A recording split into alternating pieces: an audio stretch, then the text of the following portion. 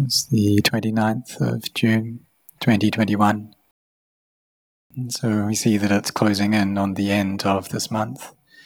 And in no long time, it'll be Asalaha Puja. And so around this time, on the 15th day of the 6th lunar month, the Buddha, he attained to awakening. And after that, he enjoyed the bliss of liberation in many different places, and each place was for 7 days. So in total, it was 45 days. And this bliss of liberation, it's the most subtle and pure kind of happiness that one can experience. And then he thought about this Dhamma that he had awakened to, and about finding some people who would be able to understand this Dhamma.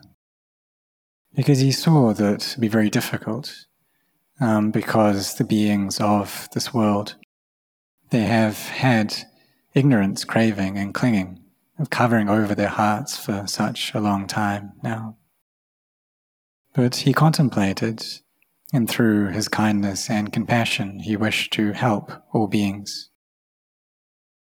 So in the biography of the Buddha, we say that a Brahma god came to invite him to teach the Dhamma. But if we're going to talk about it internally, in terms of a matter of the heart, we could say that the Buddha, his heart was imbued with these divine abidings, with kindness and compassion, sympathetic joy and equanimity. And through this kindness, this compassion, he wished to help all beings be freed from suffering. So he contemplated to see who was it who would be able to know this Dhamma in the same way that he had known it.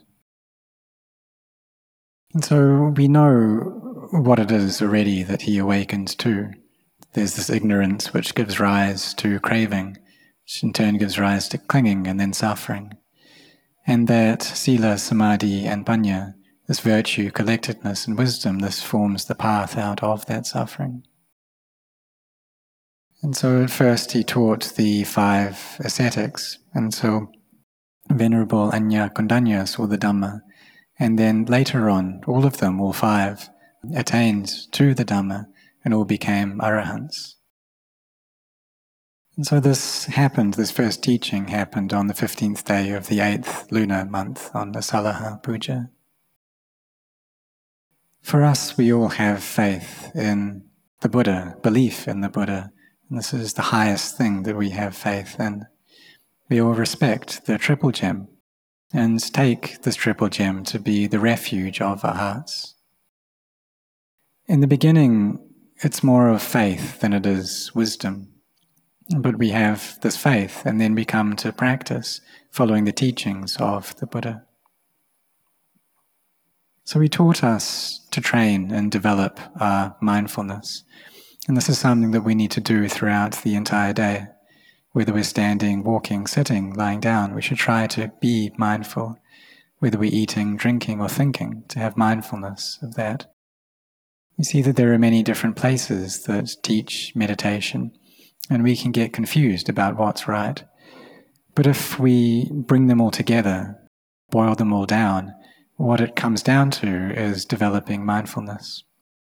And so we try to keep this faculty of sati, of mindfulness there in each posture that we take up. If we're sitting, then we can come to know the breath, the in-breath, the out-breath, this meditation method of anapanasati. And this is a skillful means to bring the mind to peace. You can also use this alongside the mantra Buddho, so on the in-breath Bud, the out-breath Do, and keep doing this until the mind does reach peace. Because it's the nature of these minds that they'll always be following the sense impressions that they experience. And they just think and carry on proliferating without stop.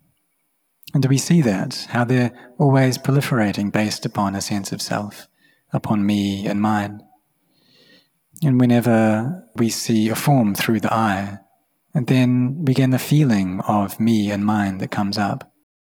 Or a sound comes in through the ear, an odor through the nose, a taste contacts the tongue, or a tactile sensation contacts the body. And then there's a feeling of me and mine that's coming up, and this happens constantly. There's always this me and this mine that's there. And then clinging arises, and this is the cause for suffering to arise. But all dhammas, all phenomena, they all have a cause which brings them into being. And the Buddha taught about these dhammas, he taught about the causes, and he also taught about the cessation of those dhammas as well. This is what Venerable Assaji taught to Sariputta and allowed him to see the Dhamma, because he saw this arising and ceasing. So when our minds are peaceful, then they'll be able to contemplate in a way that allows us to see arising and ceasing.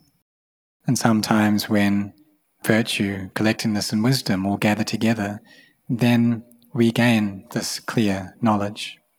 And we see through knowledge. Because ordinarily we depend upon our physical eye, this eye of the flesh. And that's what we use to see forms, to see material things, or to see other people's bodies. But when we see through this inner knowledge, what we understand, what we perceive is arising and ceasing. And it's like we're looking through a microscope that can see things on a very detailed level and see all material, all substances, every particle or chemical, see it as deteriorating, see the whole world and everything in it as arising and ceasing. And we see even the self as arising and ceasing as well, and that's all there is there, just arising and ceasing. That this world is something that isn't real, it's not sure. It's always changing. And when we see things in this way, we gain a clear understanding of the Dhamma, and the faith that we have becomes firm, stable. And then when we pay respect to the Buddha, we do so through wisdom. So as we practice the Dhamma, then our minds, or we really set our hearts on doing this. And when we do that, then we'll gain slowly more and more knowledge. We'll be able to see things more and more clearly. And this happens little by little. But as we carry on doing it more and more frequently, it becomes clearer and clearer, the understanding that we gain. But initially, we need to kind of intentionally teach our minds, teach them that form is something that's not sure, it's something that's unstable, that all mental phenomena are unstable as well. All physicality, all mentality, this is all not self. There's no being, no me, no other there. And so we teach our minds using memory, using sanya, asking ourselves why attach? There isn't a self there. Why fear? Why love? Why hate? Because there's no me, there's no mine. And through thinking in this way, then the mind becomes more at ease. When a form comes in through the eye, then we gain that feeling, and then attachment arises. And so we need to come back, we need to teach our minds anew, teach them again. You teach them that these things, they change, it's inappropriate to attach to them. And then through doing this, we're able to let go. We see that it doesn't have a me, it doesn't really have a mind within it, and through that the mind becomes at ease. But if we try to teach our minds in this way, but they're not able to accept it, it's because of the ignorance that's there covering over the heart. And because our minds believe in delusion more than they do in knowledge. They have greater amounts of delusion than knowledge. And this shows that our minds are lost, and they're attaching to me and mine. But in this case, we shouldn't worry about it, but just know what's going on. What are our minds like right now? Do they have greed, anger, or delusion within them? And if they do, then we know that. And so we know that, and we are mindful of it. And when we're mindful, then the mind won't proliferate, and wisdom will come up. So if the mind is absent of these defilements of greed, anger, and delusion, then we also know that as well. We pay attention to that, we're aware of that. If there's greed, anger, and delusion there, what's it getting angry about? What's it getting greedy over? What's it deluded about? And we know that. If there's an absence of greed, anger, and delusion, and that's due to samadhi, then we know that. If this absence of the defilements is due to wisdom, is due to us seeing the unstable nature of all physical and mental things, then we know that as well. So we try to always bring up this clear knowledge. And when we do this, then we'll see that the mind is just the mind, and these sense objects are just sense objects. There's no being, no self, no other there. And in this state, then this mind, this knowing element, it won't attach to any of it as being me, as being mine.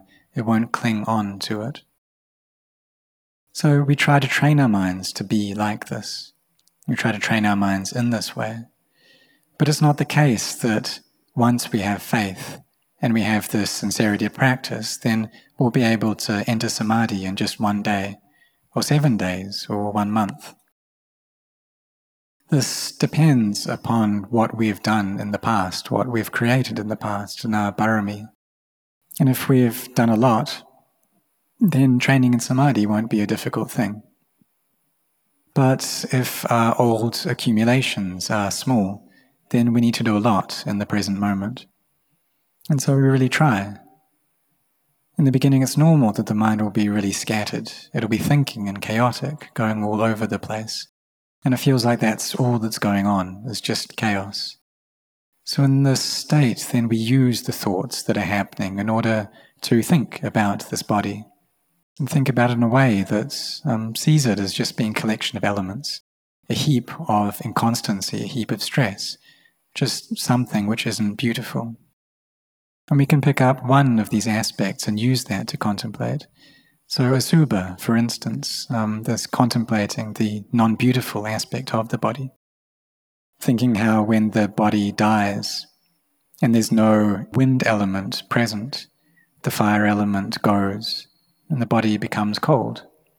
And slowly it starts becoming hard and the blood starts flowing out of the body. And if we leave it around in a cremation ground, for example, then the bacteria starts its processes, starts its reactions, chemical reactions on the body, and decays the body. And then a smell comes out, a smell which no one likes. And then maggots start hatching and start eating the body. And steadily they eat it away. They eat the skin, they eat the flesh, they start chewing on the organs. And in the end, they eat away at the sinews as well. And then when the sinews are gone, then the bones scatter about. And then also, it's normal that animals start coming and eating the body as well, whether it's mice or dogs, because they don't know any better, they just see it as being food. So if we contemplate in this way, then the mind can feel more and more at ease.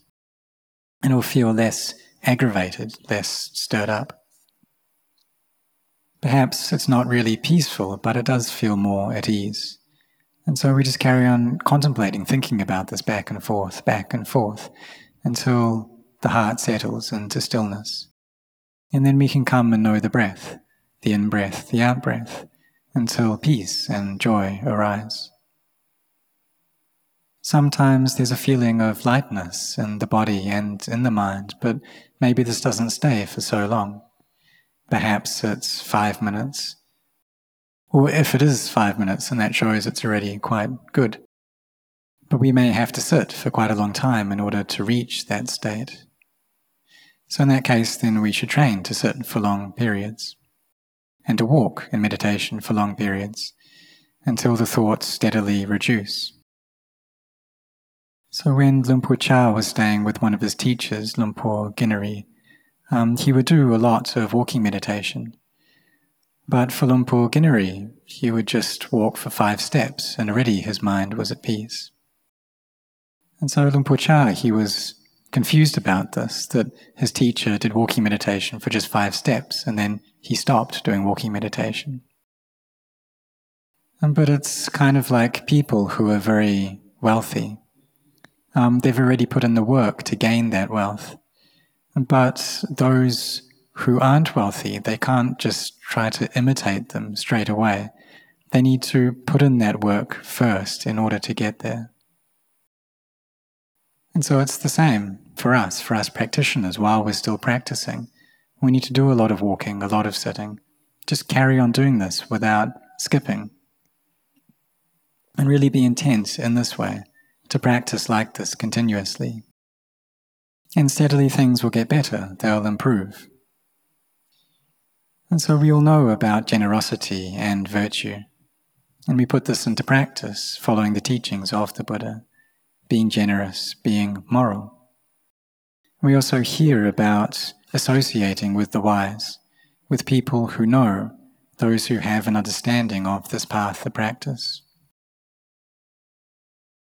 So we've read things in the scriptures, but it's also important for us to study under a teacher as well, because we gain more knowledge from a teacher.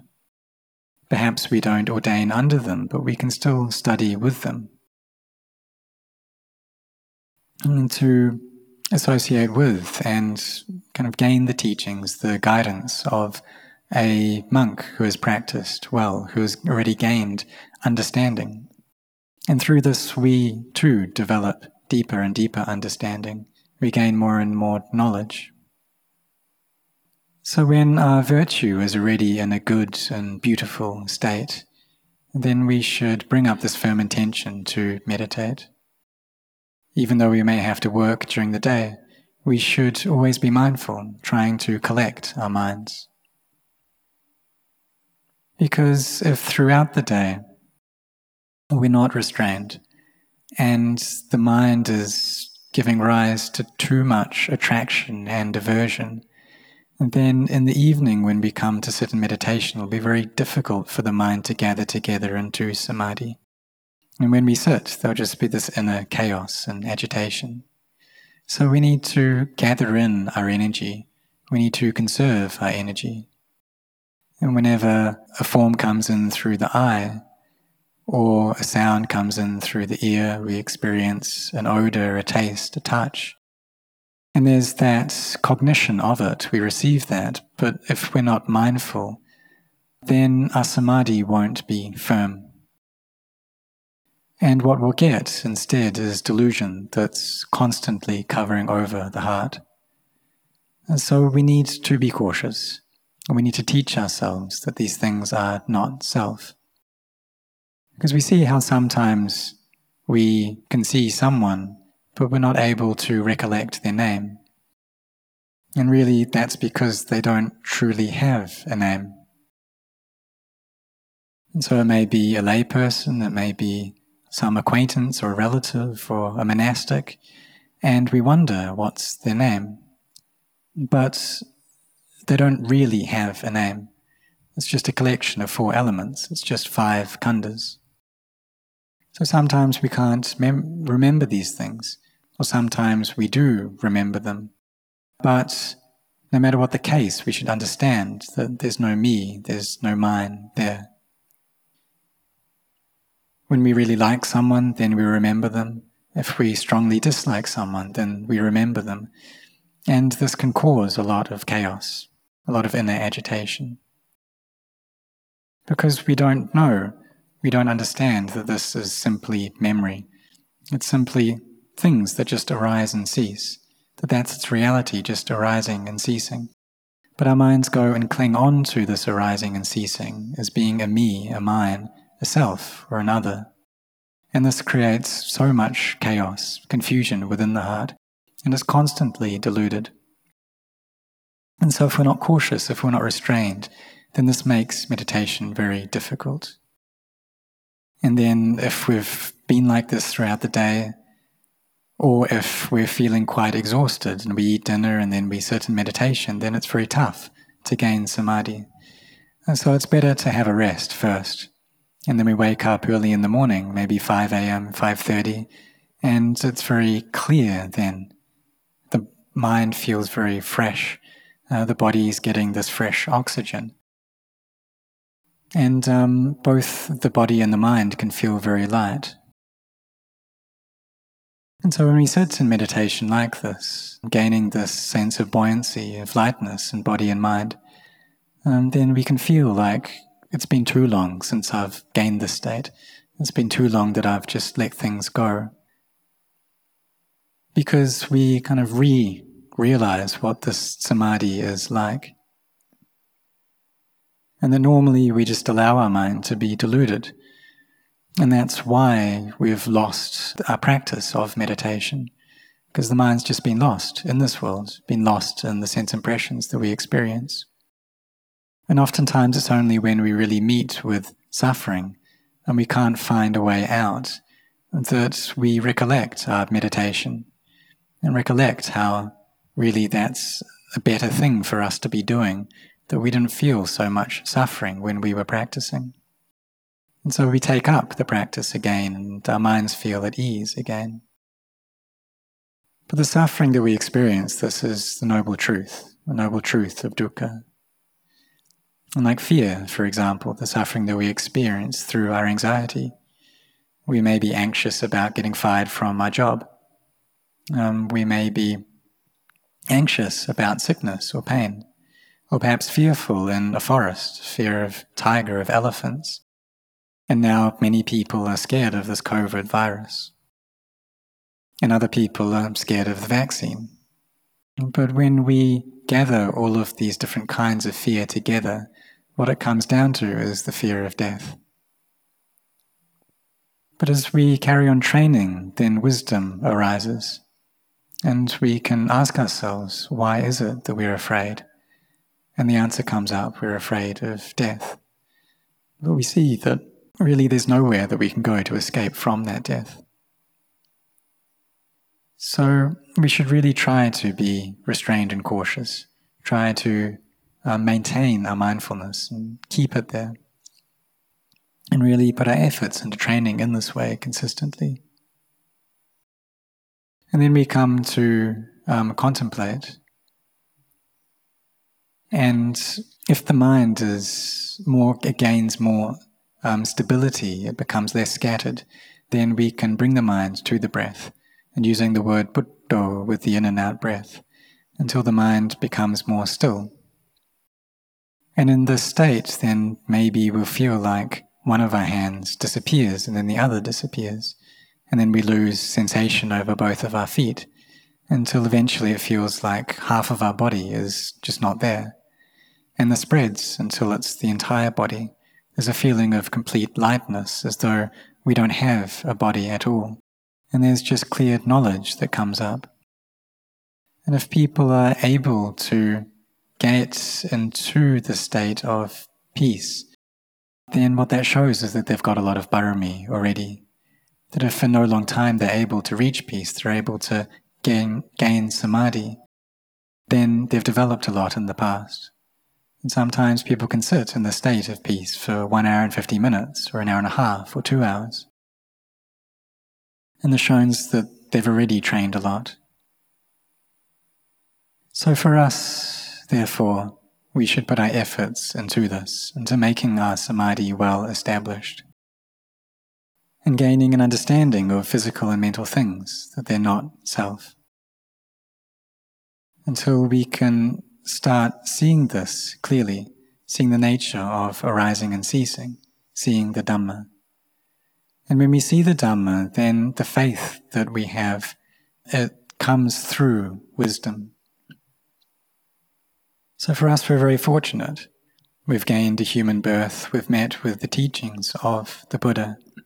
So we shouldn't just throw this opportunity away, but rather really set our hearts on this and make sure that in this life we're working to reduce the number of times that we have to be born and die again.